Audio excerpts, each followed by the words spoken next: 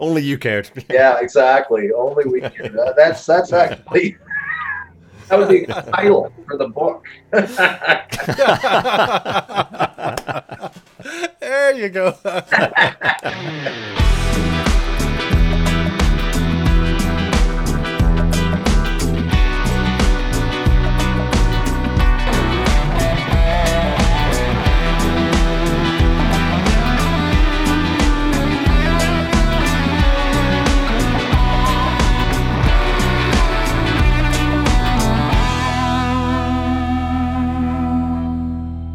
Welcome to another episode of Holy Fuck, It's a Music Podcast. Our guest today is Mark Kleiner.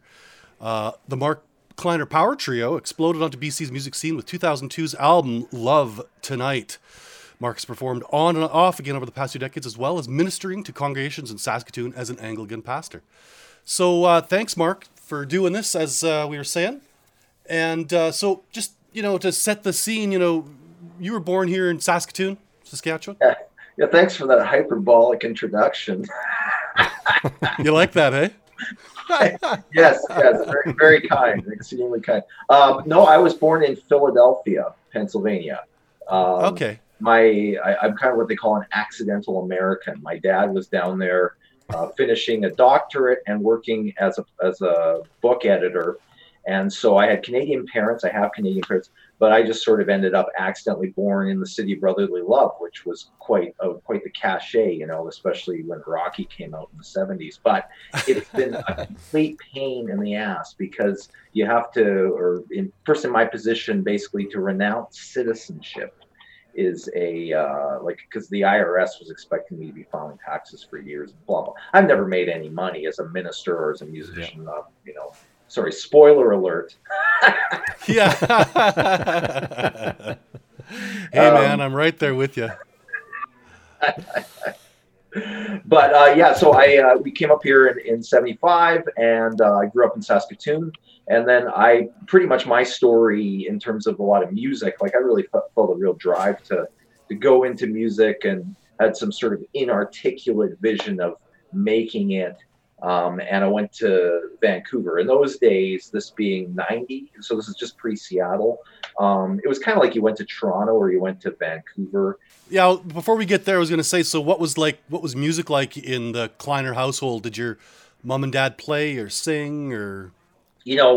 My parents, my dad used to play a song called Gypsy Dance on the piano, which is probably some sort of a racial slur now. I don't know, but it was an instrumental song. It was kind of like Dad, played Gypsy Dance. We just listen to him do that, but it wasn't a real big.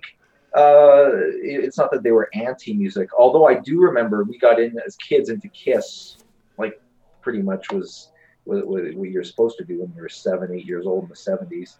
And I remember we were going to play at a church function. Now my dad was a church pastor before I was born, and then became a theological professor. My mom went into the ministry late 70s, so this was prior to that. But we were going to be singing a cover of Kiss's Dr. Love at a basement church function.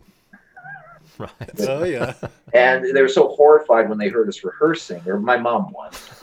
She said, the word came down, you can't sing that in the church. So the conceit was John Paul and I had to write an original song, because let's set us off on songwriting. Thanks, Mom.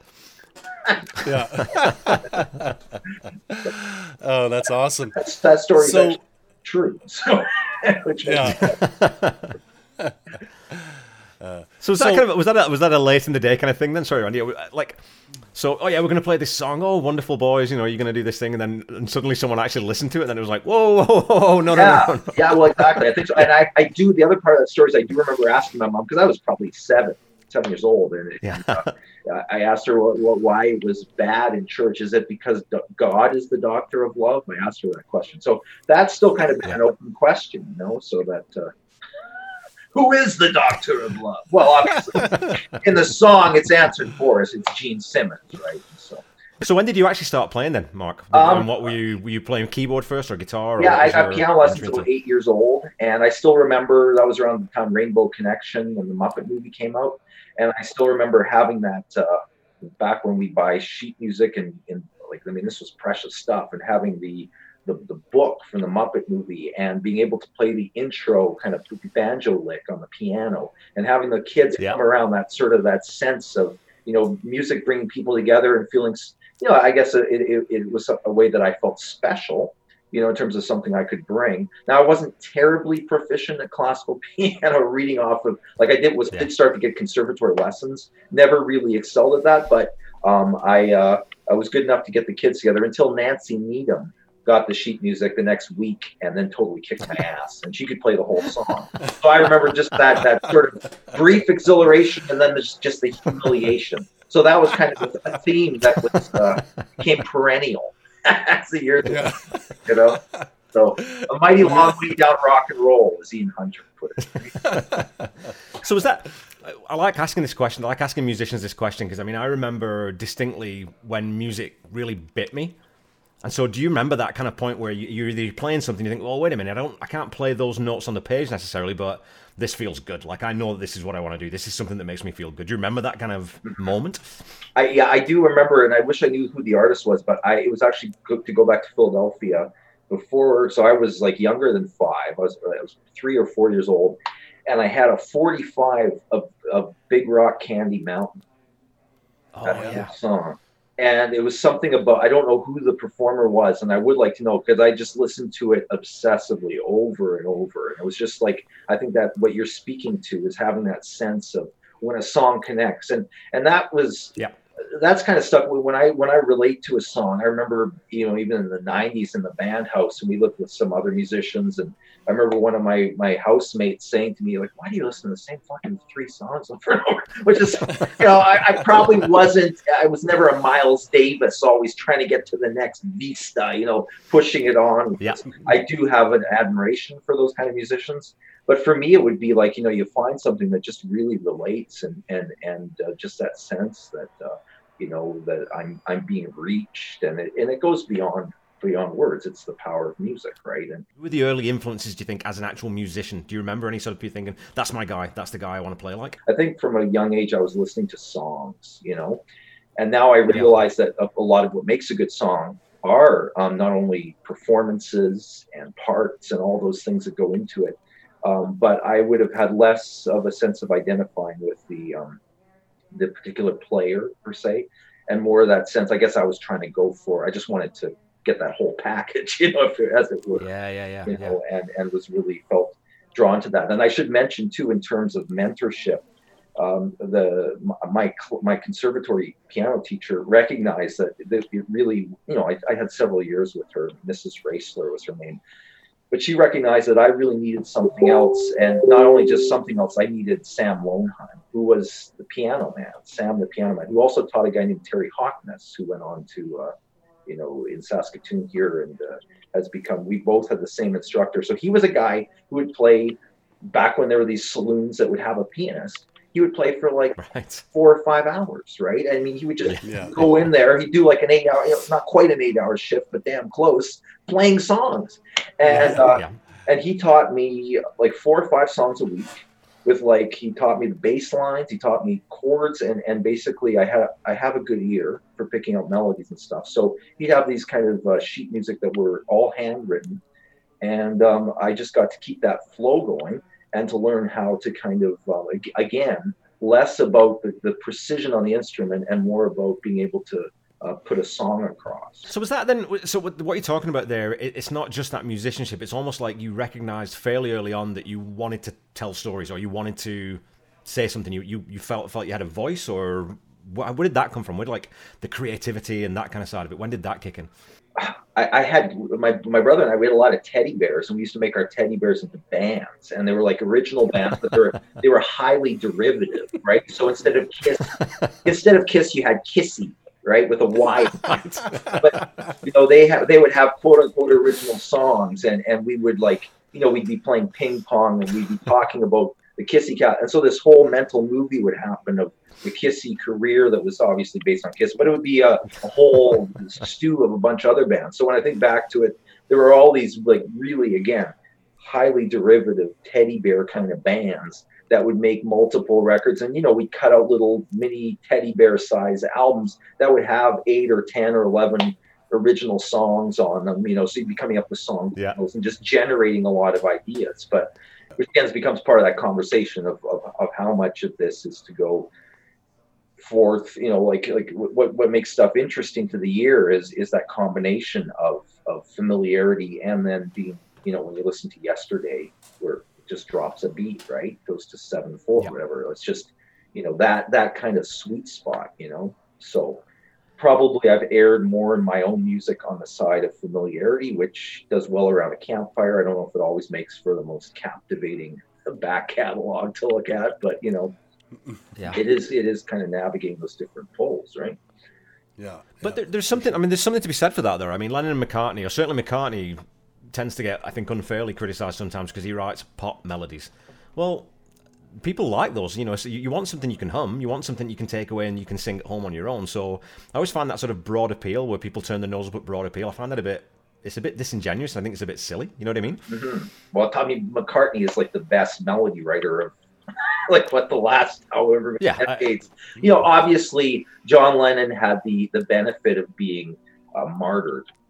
I mean, obviously not from a life experience, but from a cultural, it sucks to be killed in cold blood. I'm not making light of any of that.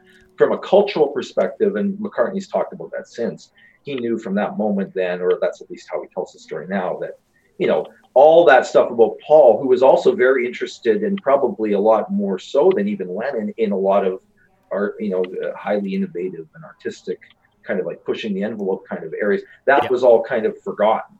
So in terms of how we remember them, Lennon was the guy who was pushing the envelope, and McCartney was kind of the sellout, if you will. And together they managed to make that, or the sweet, and Lennon's the sour. But it's obviously, there's a lot more to it than that. And McCartney had a hell of a work ethic. I mean, I've just started to revisit McCartney's 75, 76, right? So he does it once with the Beatles. He does it again, right? Like he actually takes this band together. And that, if you watch Wings Over America, or that's the album, but I mean the movie of that with Jimmy McCulloch and all those guys. There's not many guys who've done that, right? Like you say, the Beatles, you're not going to top that. But Wings that was a pretty seriously talented group of musicians, and it wasn't just McCartney. They had some real killer players in that band, Yeah, and really good, and albums that we thought sucked at the time. You kind of go back and go, well, Back to the Egg, I just remember that as being just direct. You can listen to it now, and he's got, in that Rockestra theme, he's got Gilmore, Bonham, Town. Yeah. That's not a bad. It's crazy. It's crazy. It's just crazy. Oh, and Paul McCartney. And McCartney. Yeah. And Linda, so. Yeah. So do you remember, what were your first experiences then with playing with other people, as we're talking about sort of bands and that kind of interaction? Where did that start? Well, that would have started in the church basement, and actually my, our friend of the family, really more a friend of my brother, Bruce Essenberg, who had like a little drum set, and we were putting on our own derivative version of the Kiss characters. So writing an original set and having the old women from church come to our concert, or whatever. Right. So I remember sitting on the little chairs in Bruce's basement and us coming out. We were called Out of Sight. And then we were called Stars, which was just already a band. So speaking of, that's where you take derivation too far and just lift completely. But we're not even double digits in age, right? So I just remember I was kind of the Davy Jones type. I would shake some kind of a tambourine and then hiding behind those big 70s kind of throw pillows at the start of the show, and we had plastic spiders that we threw at the audience. Oh yeah. To start Nice. up. And then they threw them back. So I remember that moment. And I don't remember a lot about the music. So yeah. Tell me about Sister Lovers, which by the way I think is a great band name. Was that when you first band when you moved out to Vancouver? Was that one of the first ones, or? Yeah, so we've been playing like I moved out to Vancouver with two friends of mine from here, Tim Murphy and Aaron Gilgannon, and we played in high school together. And we were in a band called Green Eggs and Ham with Kevin Mambo, who went on he was our singer, and then he was on The Guiding Light. He won a daytime Emmy and blah, blah, blah. Oh, no way. Wow. And yeah, so, but we were a high school band. And then after high school, we changed our name to the Ned Power Trip. and we had Ned Powers, the local. That's really good. Yeah. So, but we were told not. We were kind of using Ned's image and blacking out his eyes, and whatever in the posters. It's a long story, but basically we were threatened with legal action, and so we had to change our name. So we moved out to Vancouver, and we were briefly known as the Squeaky Froms. One of Manson's, again, like what are we trying to conjure up here? But anyway, we went from Powers to Squeaky Froms, and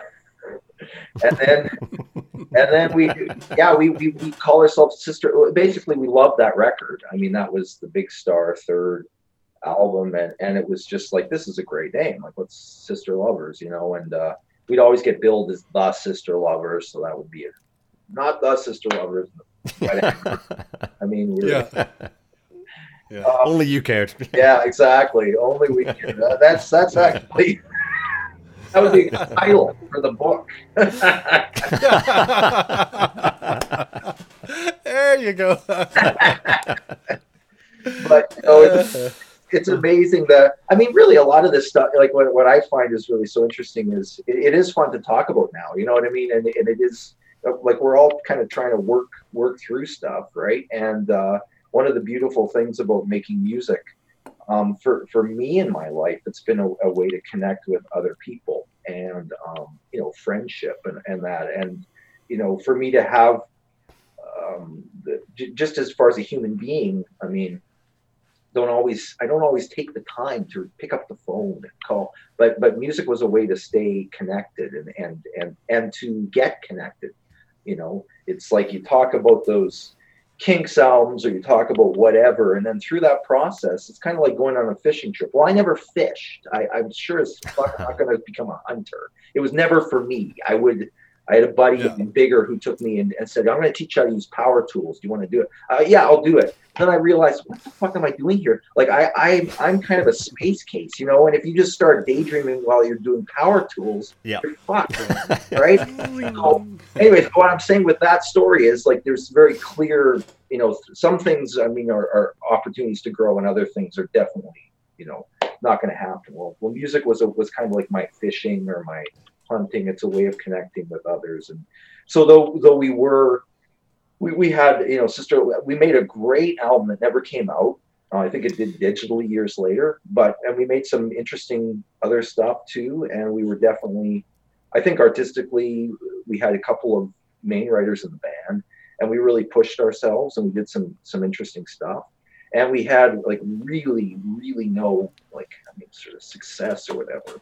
We certainly never, I don't think we came close towards the end. How come that your album that you guys recorded was never released? How come you guys didn't even self-release it? Or we sent a demo to Mint Records and they loved it and they wanted to put it out as an EP. Well, no, it's not done. And so we started to, I don't think we were ready to share our music, or I wasn't, with the world. And Mint gave us that not that opportunity, they gave us that possibility.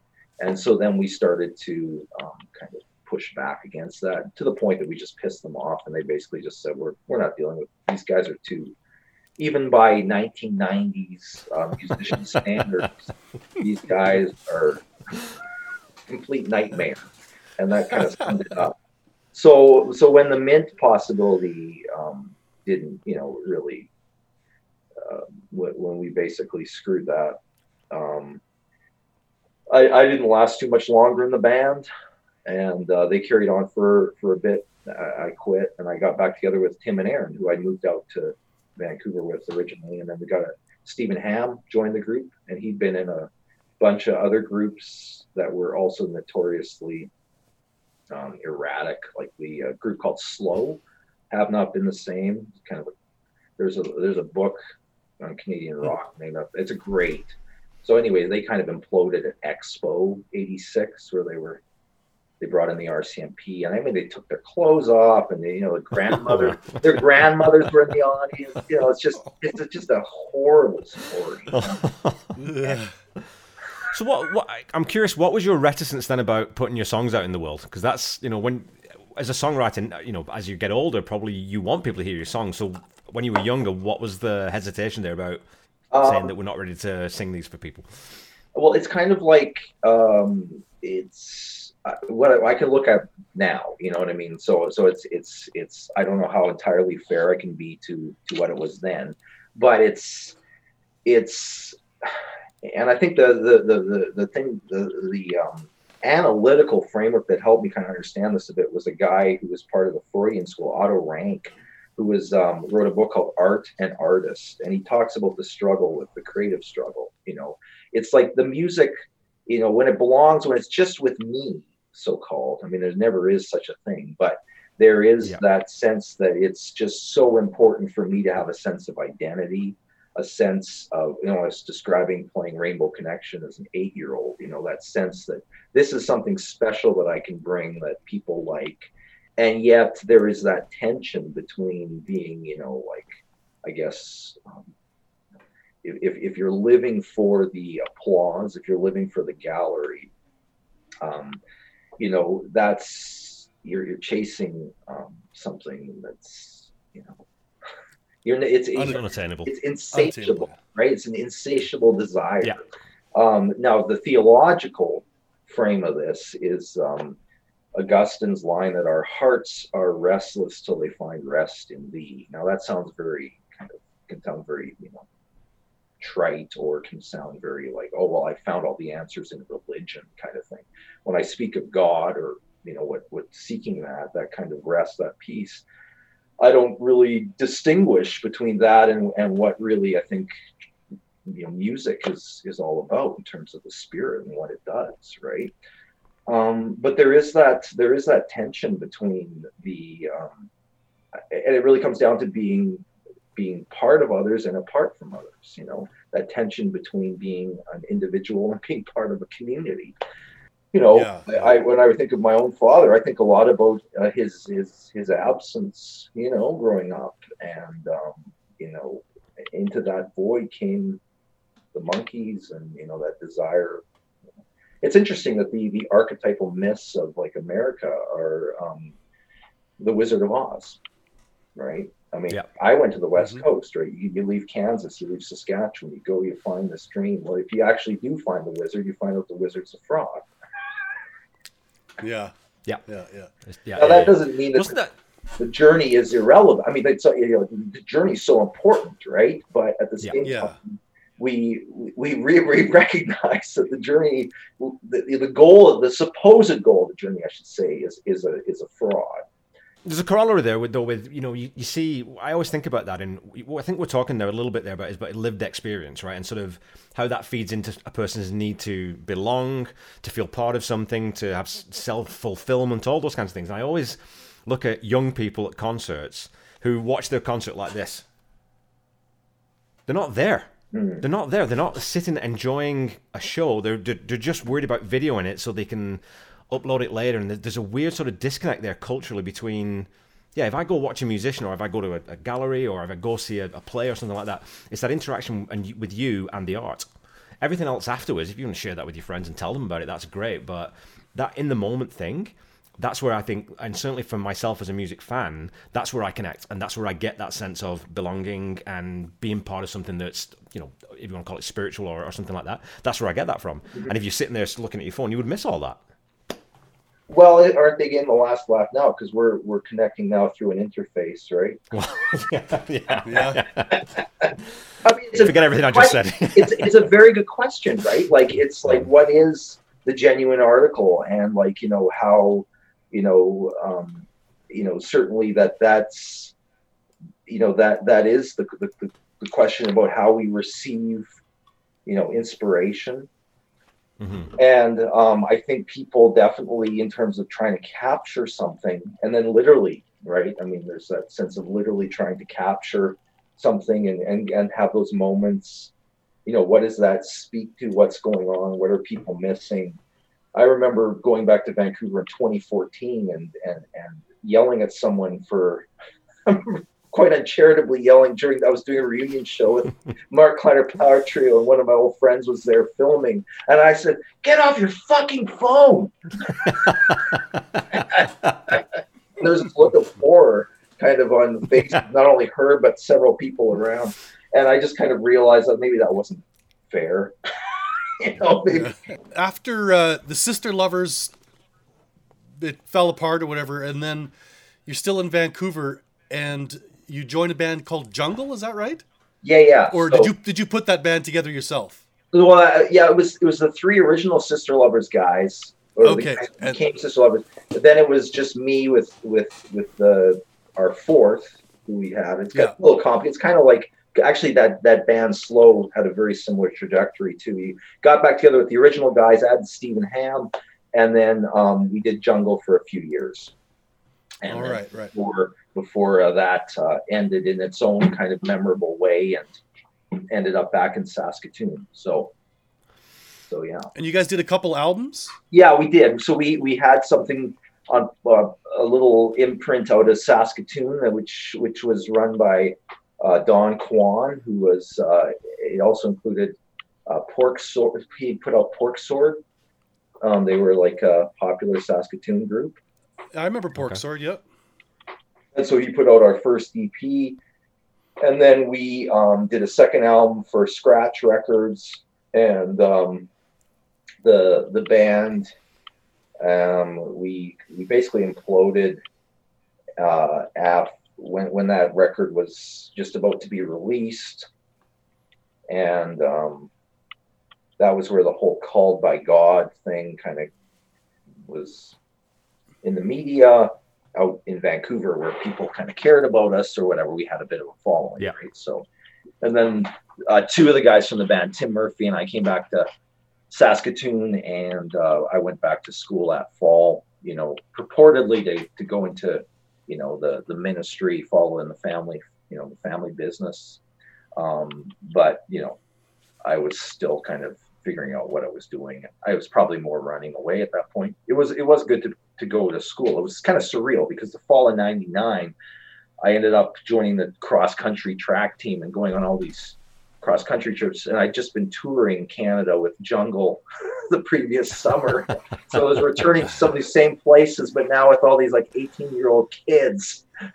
Yeah. And I felt so old because I was almost 30, right? And I was like, but I was like the old, relatively speaking. I mean, to an 18-year-old, someone who's 29 is. Oh God, yeah, you're ancient. You'd totally be a dinosaur. Yeah. Totally. When you told some of your friends or colleagues or whatever that you're going to go back to Saskatoon and become a minister, what was the general consensus? What did people say? Well, nothing could sound crazier. Yeah. If you want to know, in the context of Vancouver, where we certainly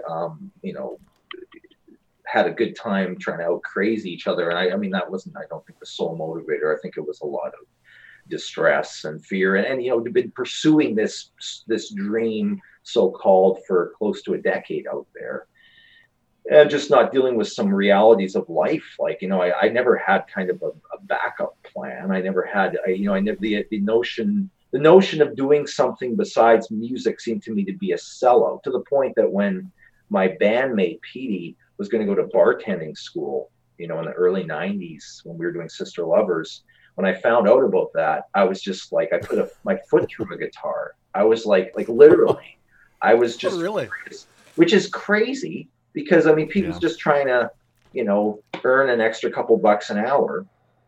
But the conceit was, if you just did anything but the shittiest job possible, you were not really giving yourself to the art. This is how deranged I would say. Yeah, that's pretty hardcore. That's pretty hardcore. It's kind of crazy thinking in a way, right? So it's that inability or that unwillingness, and I would say at that point in my life, inability to kind of, compromise or really, negotiate life, right? Which what so much that we do in life. And if we're honest, I mean, what's interesting musically, I mean, they are compromises, right? So what is negotiable and what isn't, and what can, I mean, I had other opportunities too. My aunt, bless her, had gotten me, basically, she had an upper level position, and she got me in through her work the opportunity to interview for a position which would have paid significantly more than the night cook at Deviate in Vancouver. Again, fuck that. I went for the interview, and when they offered me the job, I'm like, no, I've got a band to lead, you know? And it's just like basically what that meant was back in the kitchen, bitch. You got... You got so squash. It must have been weird then, you know, having spent, you know, the better part of maybe close to a decade then being in Vancouver, playing music, being in bands, coming back to Saskatoon, going to school. In my then you're basement, sort of, yeah, it must have been really sort of a bit jarring to not have that. Now we don't have that creative control. Now we don't have that sort of self-esteem of, okay, I'm doing what I wanted to do. So did that lead into your decision to go back out to Vancouver and go making music again, or? You know, I think in a lot of ways it was a relief to be going to school because there was so much of trying to do this dream in this way, so-called, that I was just like so much about. I'm not a polymath, but I mean, I have like, you know, being at school and being stimulated in those areas in terms of like, again, my upbringing. I'm third generation. Like this is kind of bred in my bone, and it was like. To be, you know, in a school setting was really quite stimulating. It didn't mean that I didn't still love rock and roll. I certainly did. But in terms of like when I looked at the actual week, how many hours am I actually devoting to my craft? You know, like a lot of my time was spent, you know, dishwashing, wine cooking, you know, fighting with my girlfriend, drinking, you know, add up all those hours, 3 hours of jamming. You know, whatever. Like, it's pretty depressing if you actually do the math and go, okay, like, how much am I really devoting to this? You know, and it was so depressing, in fact, that we would never, you know, stand back and say, okay, well, we have these discussions at the bar about what our master plan was, but in terms of having a realistic conversation, what are we devoting? You know, having those really kind of important brass tacks conversations just would never happen, right? You came back, and I think you were only back for a fairly short. Was it a year or 2 years or something like that? Right? Then you moved out, and you did the. Well, I didn't move out. Okay, so what happened is, like, you know, the great thing about school is you get these big breaks, right? So school's done in the spring, and I don't have to be back until the fall. And I forget how I had money back then, but my parents are also had saved some money for me to go to school. So in terms of actually paying for the classes, and at that point I was still living at home. So I mean, it's kind of a life variety. So you know, I went back to Vancouver. My co-writer, my good friend of mine, had hit it big with the .com boom. He offered to bankroll my album, my solo album. He said, because I was playing him songs I was writing, you know, because I continued to write, and I really liked this new batch of songs. And so he said, you know, you've got a solo album here. I want you to make it. So, you know, basically carte blanche, go make your album.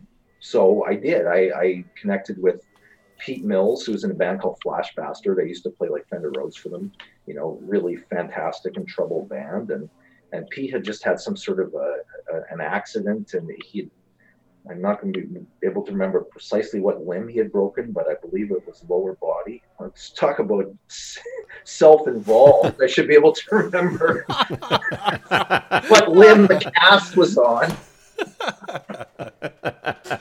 Anyway, but can you still play? I don't care what's broken. Can you still play?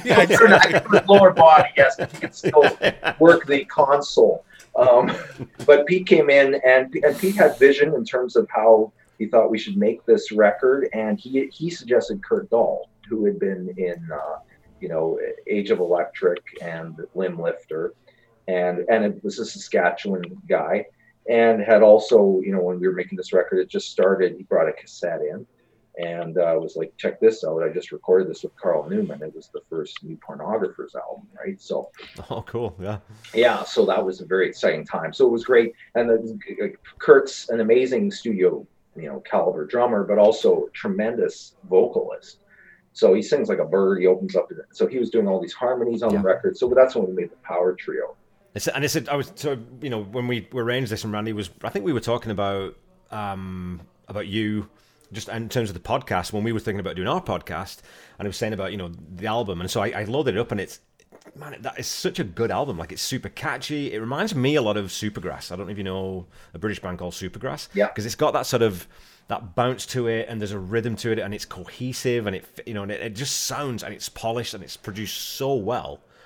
It's like, man, why have I never heard this before? Like, why have I missed this almost, Yeah, well, thank you. I had that feeling. I gotta say, finishing it up, it's like I'd being a pop fan, and one, Yeah. And my bands were, I think, a little more, maybe more failed, but more eclectic. But this was like finally that sense of I can put an album that I can just put on at a party, and Yeah. except when the big piano ballad kicks in. I remember Yeah.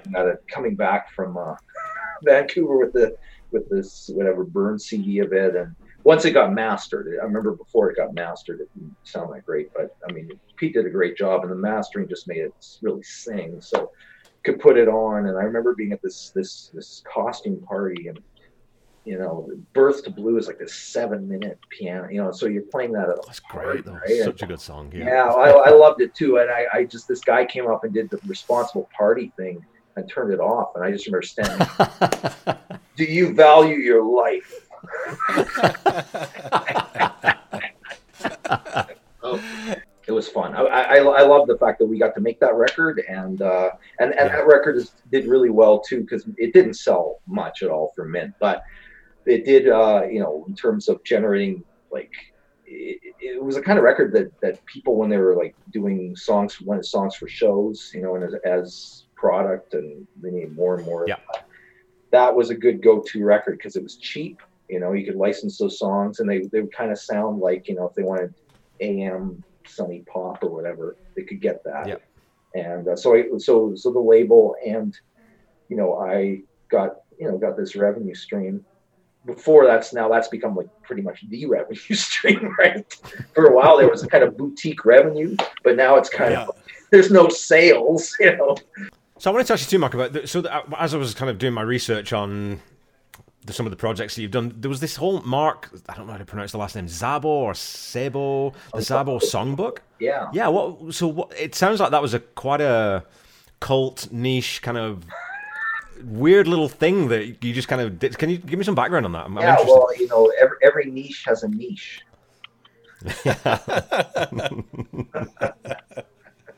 So, yeah. So Mark Szabo is a great under heralded songwriter from the West Coast. He really intelligent lyricist and interesting, Mm-hmm. pretty ambitious musically. I used to live. I was a roommate with Mark's drummer, and certainly knew him from the scene, and would listen to his stuff a bit, but never as seriously as the music deserved. And so when Marcy invited me to take part in it, I started listening to it, and it was a lot of fun. So we worked together on arranging this stuff, and I kind of brought more of a mainstream sensibility, relatively speaking. It's not hard to be the mainstream guy when you're in the room with Mark Szabo, let me tell you. Okay, so Right. but anyways, I still have those kind of the McCartney to his Lennon, if you want to bring it back. So we had fun, kind of woodshedding this, and then I ended up going to Vancouver, and that was kind of like the last big thing I worked on for years, and so. But in kind of like an instrumentalist producer capacity, co-producer kind of thing. It's interesting too because working on. I mean, I'm a huge Steve Earle fan, and he's done a couple of different albums where he's covered. He did a full album of Townes Van Zant's songs, and then he did a full album where he did Guy Clark's songs. So, what's the difference in sort of the energy and what you get out of it between working on an album of your own songs, where they're Mark Kleiner songs, versus working on and interpreting or sort of bringing to the mainstream someone else's songs? Like, is there a difference in the way you approach that? Well, I don't know if we brought it to the mainstream, but again, thank you for that generous assessment. It brought it to your consciousness, so hey, which is good. I think there is definitely.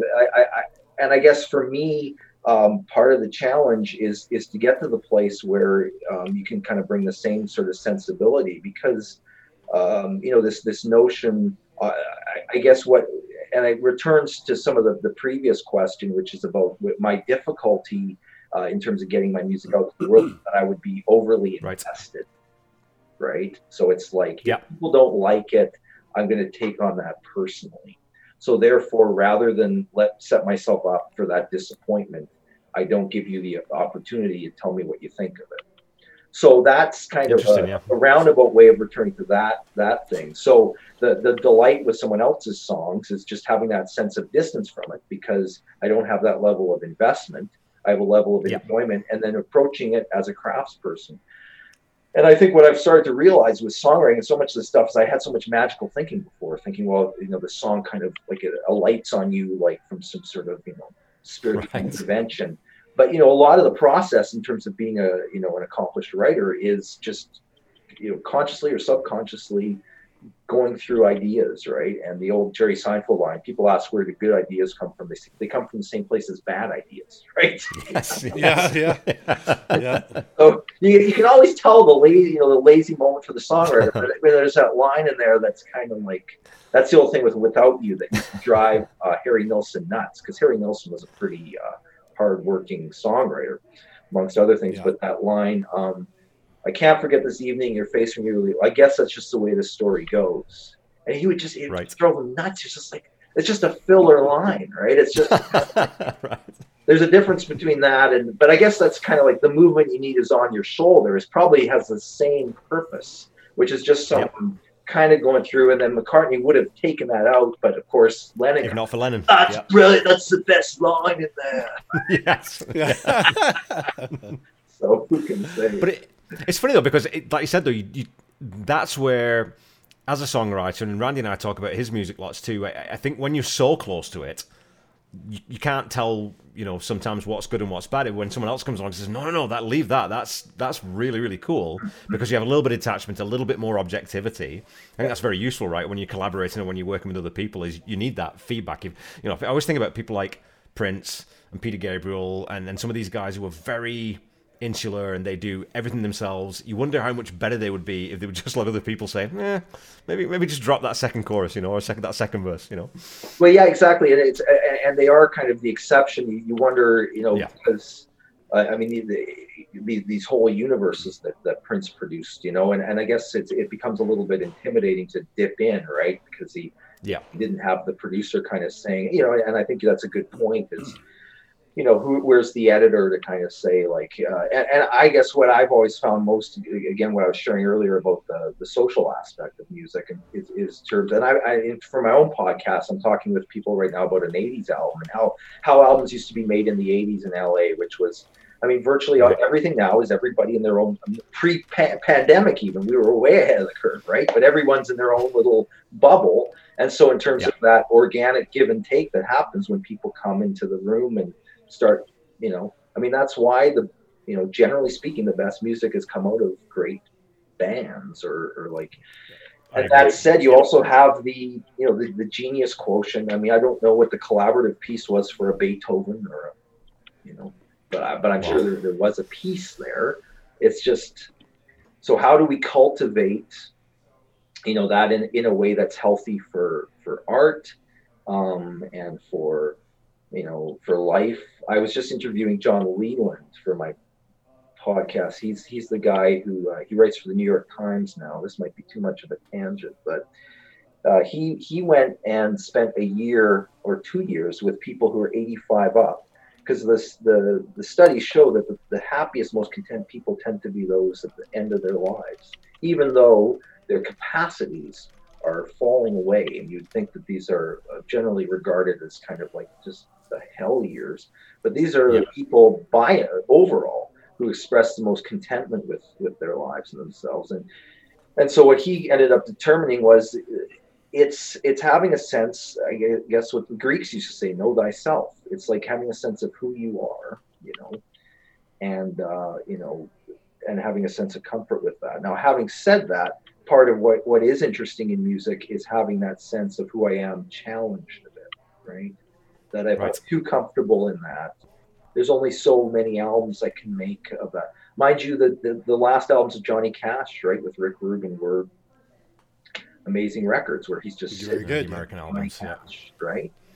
Yeah. So I don't know if you guys get an answer in terms of, again, like that rub, that pull and give and pull between, you know, what's established and familiar and what is yet to be real. So Mark, we were saying going full circle. So you're obviously a Monkees lover, and that's how you and I have met, because I help out with your podcast, doing a little bit of editing and stuff. So the love of Monkees, was it start right in your youth? Was that like when they were on the TV show, and that's like, hey man, these guys are great? Yeah, 10 years old, yeah. It was 10 years old. So, and so now you're doing this podcast, you're interviewing all these people. Are you going in really deep, or how general and broad is the information when you're, I mean, I know because I've heard them all, but, you know, can you talk a little bit about that? Yeah, it depends on it's really interesting because I think I spoke to this a little earlier, is that, I mean, it's kind of, it's part of me. So it's like, I can just try, and I you know, I've for years had some sense of shame for that, in the sense that shouldn't I be aspiring to something a little bit more? And I guess, like, speaking of open questions, right? Aren't there better things to be doing with my time? But one of the things is, again, you know, you wonder how much of this, it becomes a way of speaking about what's important in life, what you know, to me, what I treasure, what is interesting to me.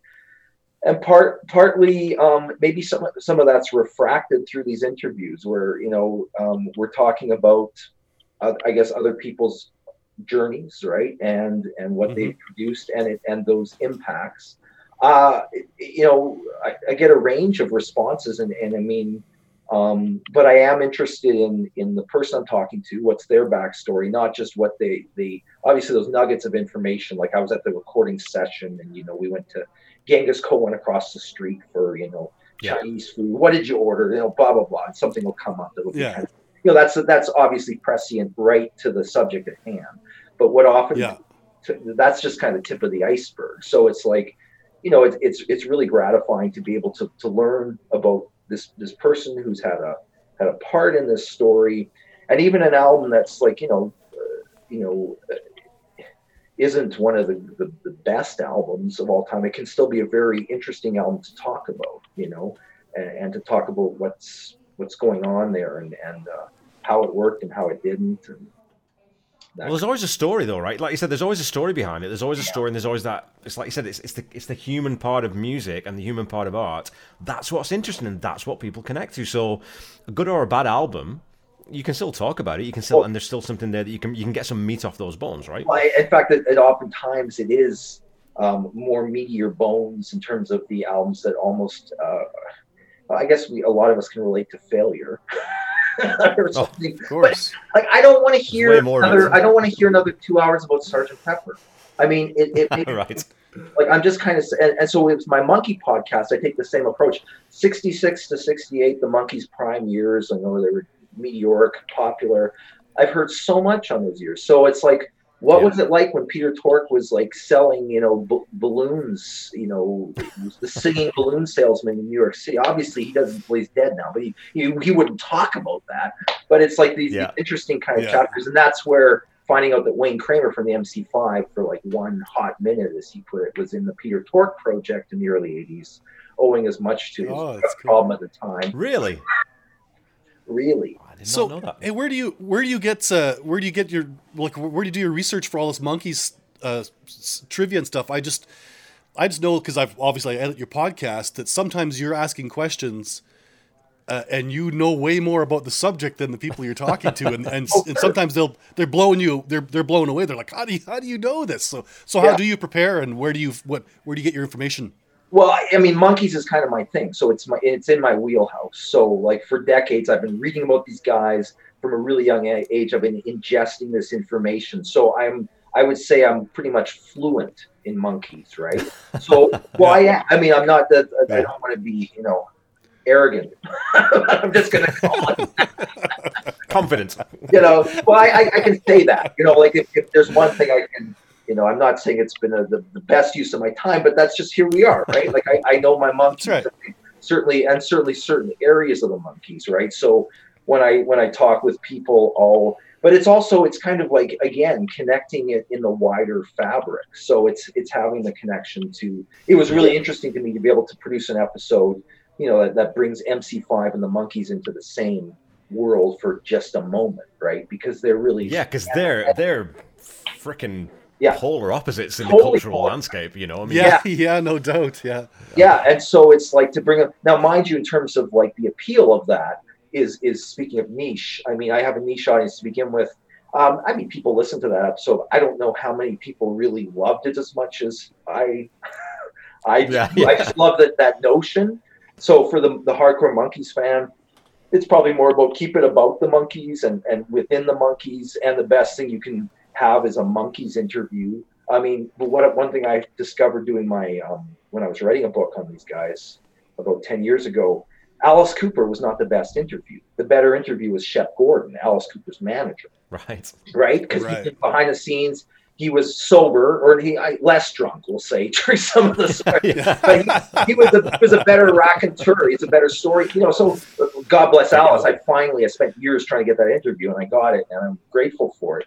But like the juiciest quotes, speaking of meat on the bone, I mean, Shep Gordon was amazing. And he gave me the story about that famous photo of Mickey Dolenz, Harry Nilsson, John Lennon, Anne Murray, and Alice Cooper backstage at the Troubadour. Told me the whole. I had that for my book, and then I didn't finish my book. And then next thing I know, Mike Myers is telling the same story on David Letterman, because Mike Myers produced a Shep Gordon. He realized this guy's amazing, so he produced later on in the mid 2010s or so. Somewhere around there, he produced a Shep Gordon documentary, and that's just the nature of the thing. But Shep was like, he gave me the same story, and so that's just life. If you don't get your shit done, you don't, There's one thing that you said there, and I've had this conversation with people several times. You're saying, there are better ways to spend your time. I mean, my wife has asked me a couple of times, why are you doing this podcast? And it's like, I think that how we waste our time, that's what makes us human, and that's what makes us interesting. I think, Yeah, exactly. And I should. It's probably a good thing to take that out of my. It's kind of speaking disingenuous. I mean, it's like who am I? Like really, in terms of what makes your heart sing, right? And absolutely. And, this stuff brings me to life, and in some sense, there's something revealing, I guess, about, through failure. And I mean, isn't it really, I had someone in seminary say to me about becoming a minister is learning how to disappoint people. That's how it's described. That's a good skill to have. Well, like I said too, but the Greek, if you go back to going back to classical Greek, comedy is born of tragedy. That's where it comes from. You can't have comedy without tragedy. Not real comedy, right? So and if you want depressed people, comedians, right? Yeah. I mean, like the people who oftentimes. Well, and the line I keep coming back to, it's a little tangential, but the similar kind of idea is Oscar Wilde's great line, and I mean that I come back to again and again, which is that when bankers get together, they talk about art. When artists get together, they talk about money, right? Yeah. So, I mean, again, those different pieces and the comedy and the tragedy. And I would find when I was reading tragedies, when I was doing my English degree and stuff like that, I would find just so much hilarity within them. And I don't think it was like Schadenfreude. I think it was just, there may be some of that in there. But, well, actually, this was a helpful quote I recently came across, because I was doing liner notes for a one of these monkey side projects that there's a label out of England, and it was talking about the French proclivity to speak with seriousness about frivolous things and to speak with frivolity about serious things, right? Yeah. And that was helpful when I read that. Oh yeah, because there is that energy that comes from this, and when I was denying it, it's just been so life-giving to go in hard with doing this podcast process, and and push some of my interview subjects and say like, hey, I want to know more. Let's dig in. Absolutely. So speaking of podcasts, when I was doing a little research too, Mark, you're on Nardwar's podcast, right? And we've talked a little bit about that. He's a friend of yours, is that right? So how did you guys connect and become friends? Through the Monkees. Really? Okay. Yeah, Oh, that's great. It was actually. It was in That's awesome. 1991. So my first year in Vancouver, and I had written an article for the 25th anniversary of the Monkees that was published in Discorder magazine, CITR, the FM UBC radio station, their college paper. And it was like Nardwuar had read it, and then my band was Sister Lovers Mach 1 was playing live at CITR, and he was doing his show, or he used to host that show.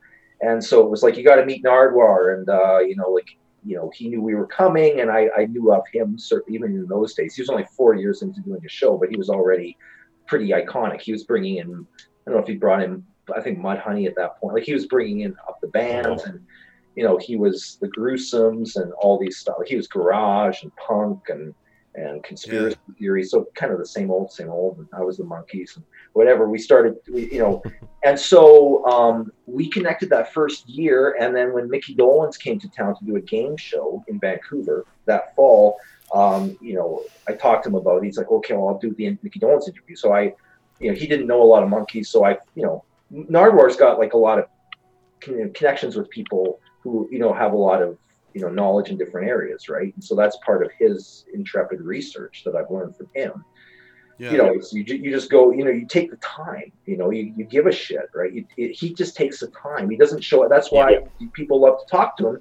And and this isn't my analysis. It's by reading other people say, well, how come Nardwuar and the hip hop community, I didn't see that one coming, but they're perfect because the people who do a lot of sampling and that kind of music are like real, like geek brain, deep research people, which is Nardwuar. Like, it's in the same wheelhouse, right? So that was that unexpected, third or whatever it is. I mean, it's like, that's how millions of people know Nardwuar. Well, we'd already watched him cycle through all these different, chapters, and health catastrophes. And I mean, he'd been, Ozzy Osbourne already dead and reborn. And then all of a sudden he explodes, right? Yeah. So I've been on his show numerous times. He's been very generous in terms of supporting both my music, but also in terms of us, partnering on various projects. And so I was the one who said to him, hair metal is the true punk rock. In 92, I said, forget about Green Day and Offspring and whatever these all punk. You want the real punk? It's Janie Lane and Warrant, playing in a club when they were playing in Arena 3 years.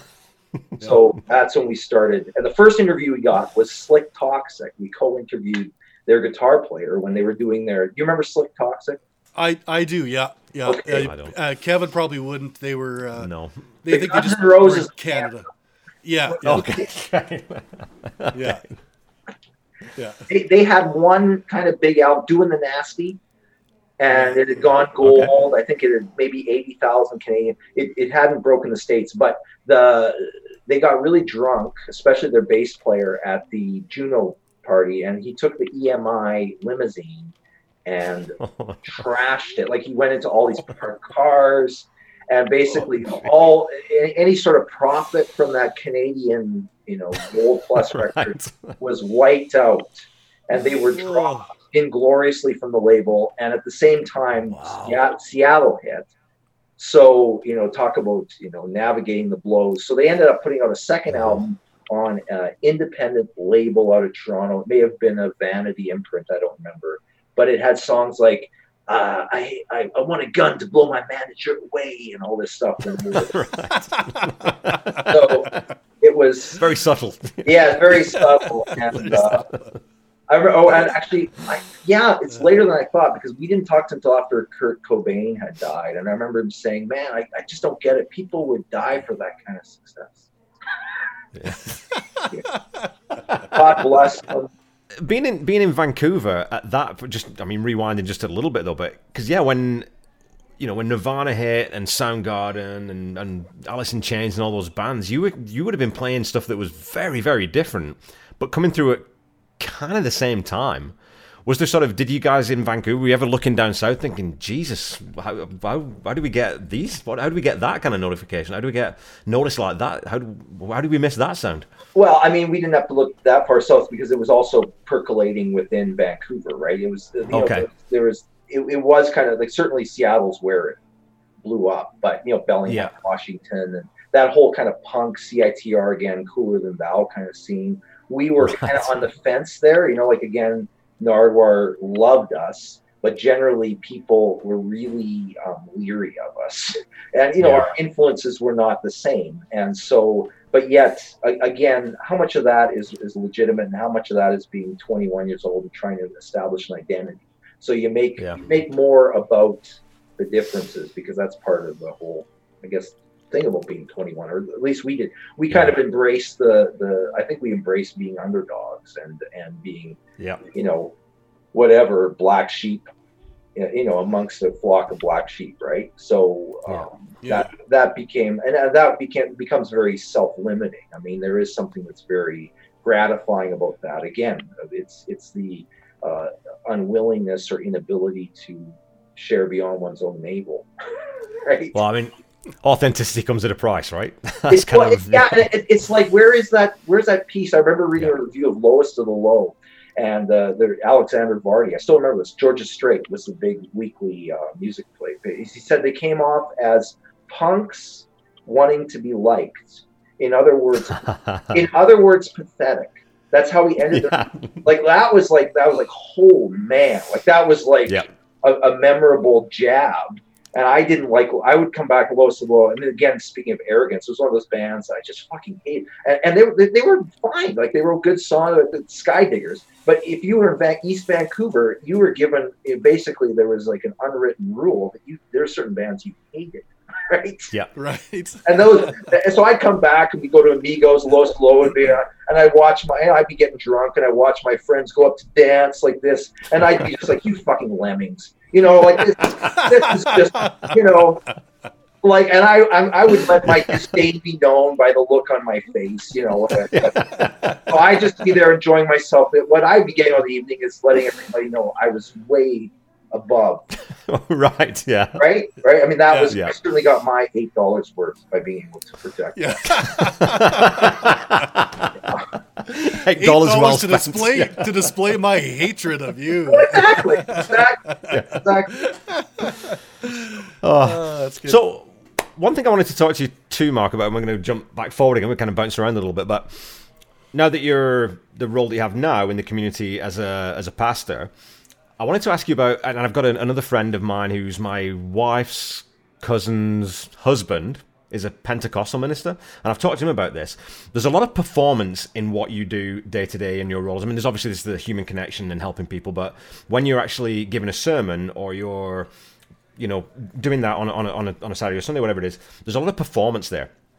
So I was wondering what you sort of took from music and being on stage and playing to being a minister. How did that translate? Yeah, that's a great question. Two things immediately come to mind. I recently heard, I won't be able to document it or cite it properly, but a study in terms of the body language and sort of like the movements one does in terms of leading. Yep. They were comparing those leading a worship service to a stadium rock show. And, here is where the bad late night humor would go, except for biting the heads off of live chickens, right? So we don't, that's your bad Leno joke, right? But the fact of the matter is they're virtually identical, which was really interesting. Yeah. And so, supposedly rebelling by going into rock and roll. Well, rock and roll comes out of gospel and Jerry Lee Lewis. Of course.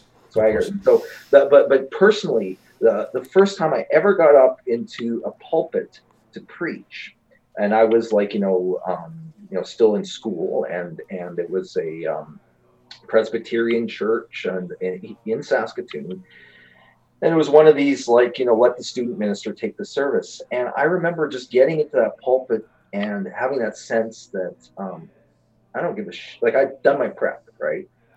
Yeah. And however this goes over, I don't give a shit. In terms of the response, it was very liberating. Yeah. It was very liberating. And I realized if you've been in bars playing your original music for audiences you're going to listen to this. And if you get used to enduring that kind of like, not hostility so much as, or just people who just don't give a shit, right? And are still able to go up there. I realized, like, man, I would have thought, well, I wouldn't have thought that all those years out there, I mean, what a gift. Doing it and following it out, like, and that's really what music, you know, is to be vessels, right? Is to let it flow through. That doesn't mean there's not craft and preparation, you know.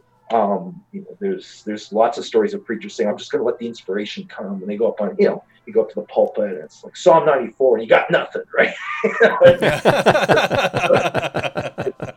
You know, it's kind of like, again, improv music. I mean, you know, like there's a whole lot that goes, or improv comedy, right? That you're not really just walking off the street and going up on stage. And no, of course not.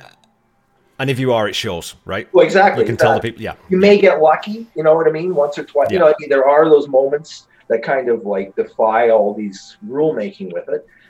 But they are the exceptions. Again, the principles are generally the exceptions to the.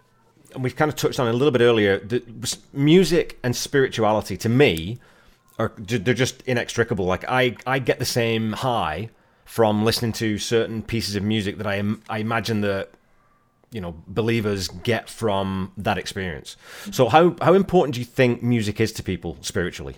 Oh, huge. I mean, and in terms of like, you know, in terms of how I've been able to be effective, I think in the role I do now, there's been so much of that has come through being able to offer music as one of the, you know, really important, you know, it's a connector, right? And spirituality for me is connection. You know what I mean? Whether it's connection to another human being or to the planet or to your pet or to God, you know, like those relationships of connection is what I think we're talking about when we talk about spirituality, right? So, and I find that like the thing that we're going through right now with the pandemic, I think people are, and I hope that this continues once it's all over, but I think people are starting to realize that again. They're starting to remember that it's not all about buying a new car and having this job and doing this. It's about what we miss now. We miss giving someone a hug. Something as simple as giving your mother-in-law a hug, or going sharing a pint with someone, or going, you know what I mean? Like that connection. Now that it's been taken away, I think it's really come into the forefront of people's thinking that, oh shit, that's what it's actually all about.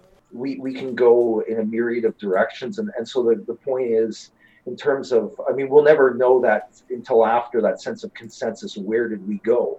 I guess the hope is that we can encourage each other to choose to go in the direction that continues to, you know, of encouragement, of a life that's truly more, we can thrive, right? And how do we thrive, right? It isn't by buying all that crap, and it isn't by like, you know, I mean, I walked on a lot of people to pursue my dream, you know, like I neglected a lot of people, you know, who were right there, you know, in terms of like, when I look back on what made those music moments or those moments important and memorable, it wasn't I would say record sales or lack of record sales, right? It was the human connection. And almost by and large, that was, in terms of my priorities, that was, you know, down the list. And yet that's what endures, and that's what's valuable, right? Like that's what's actually, you know, that's what makes a life. You know. That's a great point though, because that's where we tend to be hard on ourselves, and you look back and you think, I was a shitty kid and I did all this stuff. But as long as you get there eventually, and as long as you haven't done too much damage in the interim period, but as long as you get there eventually, you have that self-awareness to think, okay, well, yeah, no, that stuff wasn't important. What I'm doing now is that. I mean, like you said, there's not really a goal at the end; it's the journey. But I think as long as you're moving forward and you are paying attention to what's going on, and especially what's going on with yourself, then hopefully you can get to a place where eventually you can say, well, yeah, I'm okay now. I'm cool. I'm happy with where things are at, you know? Well, and we're always in different, like, I mean, I wasn't doing this at 20, like there wasn't a lot to reflect on. I mean, there was, whatever, right? It's a different stage in life, you know? Now I'm a father, right? So I think in terms of like what's really important to me in terms of like, you know, raising these kids. I mean, when I was doing my music, you know, I didn't have And I wasn't, my partners, there's a couple of people I was with, we're not getting the best of what I got, so. Yeah. So Yeah. different priorities and also, so we bring different things to the, at different stages in our lives, right? Mark, so yeah, is there another album in Mark Kleiner, or is there, are you gonna ever gonna record another album? Make me an offer. Hey, I know a guy who has a recording studio, and he's very good. Exactly. Top notch. I'm writing all the time. I'm writing lots of COVID songs, and I've been, not just. I wrote a balcony anthem, which I really like, because I was like, there's not a lot of balcony songs that just, celebrate being on our balcony. Obviously, it's a. Anyways, so I actually I found this time very creatively quite generative. I'd love to make more music. I think we're, I came of age and in a time of, I think in terms of mediums that are no longer relevant, right?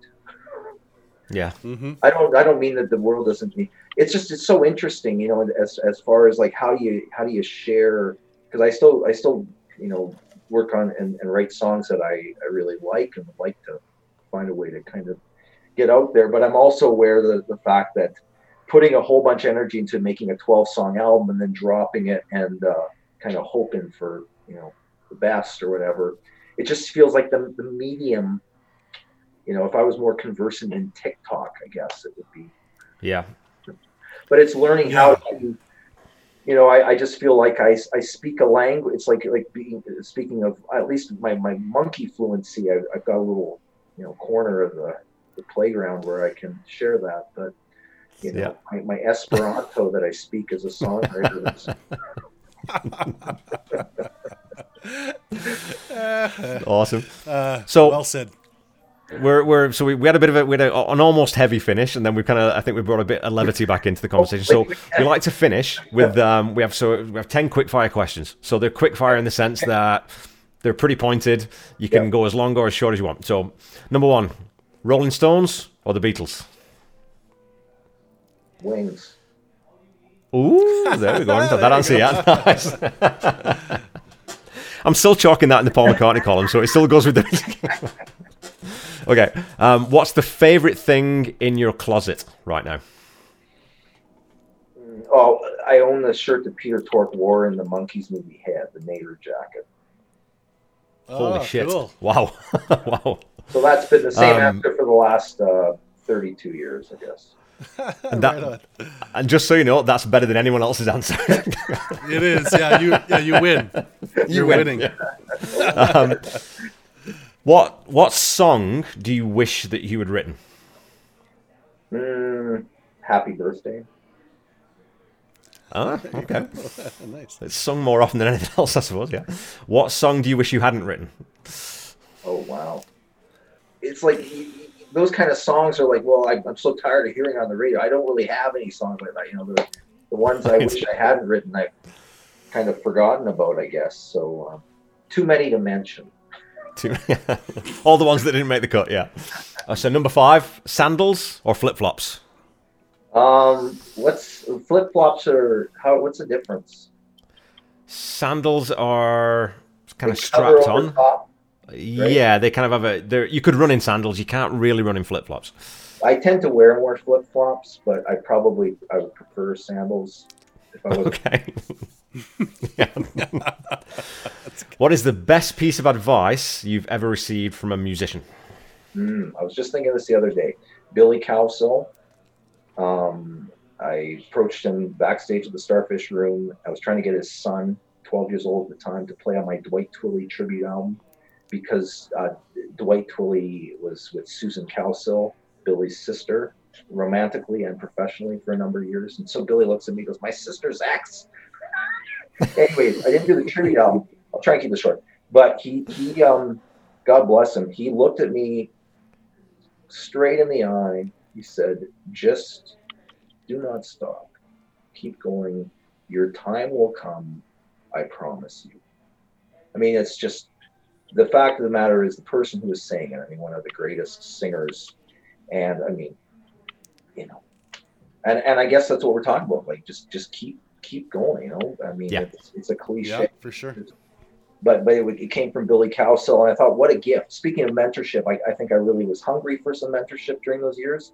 And Billy came through with it. I've never forgotten that. I really felt blessed by that exchange with him that night. So awesome.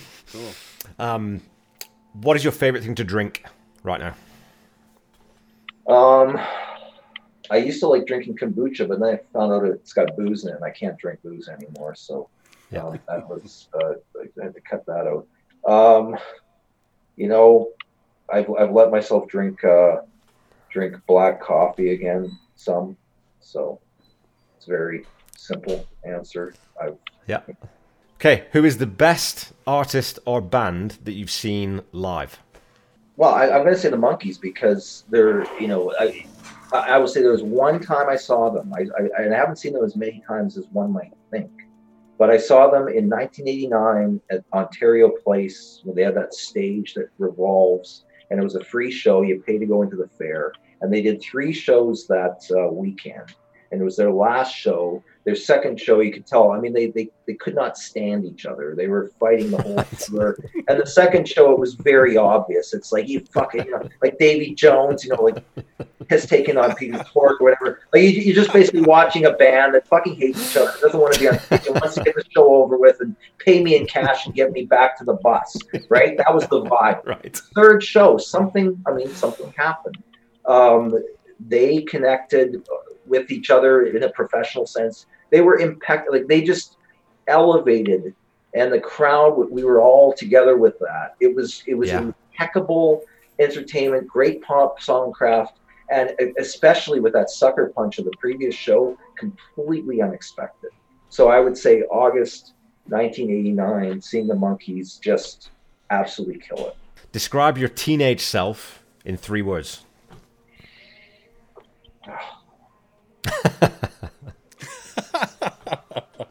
It's a fucking horrible question. It really is. You ask a horrible question, you're going to get a horrible answer. Every mother's nightmare. Every mother's nightmare. I love it. Oh man. Okay. So our final official question, then we got one more after. But who would you most like to perform with, given the opportunity? And that could be anyone living or dead. Well, I got to actually perform with Peter Case when I came out of retirement about 9 years ago, and that was amazing. And that was my gratitude for that increased exponentially as I started to. I was a Plimsolls fan when I played with him, but then I discovered his solo catalog in the years since, and so my gratitude for that actual experience has just increased over time. So yeah, So I think of that, and it was. But as far as someone who I didn't play with or haven't played with to this point in time, who would that be? And I got to play with Enough's Enough, gosh, and party with them on their bus. Remember them? I do, yeah. This might be okay. Fucking incredible. So I guess I've already lived the dream. So who would I add to that? I don't know. Those have been a couple of like amazing experiences. So I'm just kind of thinking, you hope to play with somebody, and then okay. Well, how about Ravine? I'd like to open for Ravine. There you go. There we go.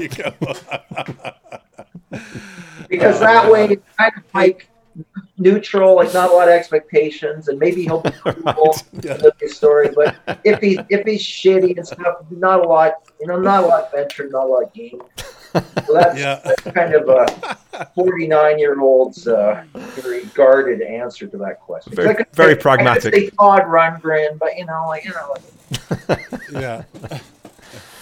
Okay, thanks for listening, music lovers. We'll, as always, include links in the episode notes to some of Mark's music.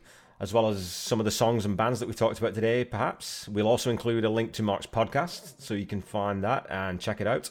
If you're a Monkees fan, obviously that will be of significant importance and interest to you. Don't forget to check us out on Instagram, Facebook, Twitter. We are at HFIAM Podcast. We post regularly to keep you enlightened and entertained. And to lead us out, we will leave Mark with the last word, and this is Birth to Blue. Some girls leave you angry, and some girls leave you randy, begging to make it up, to bend these cuts in your luck. So slow down, kick back, take your shoes off. You made the way that got you lost. If you'd ever have to change your mind, you'd fade out on this world. You talk about it all the time, but I don't need to remind you. Once you were paddling upstream, at the mercy of these dead dewy walls, falling from the ovary. Let me in, give me life. I'll be forever in debt to you, a humble swimmer in the night. Can I reach that side of you, the part you lose, all the way from birth to blue?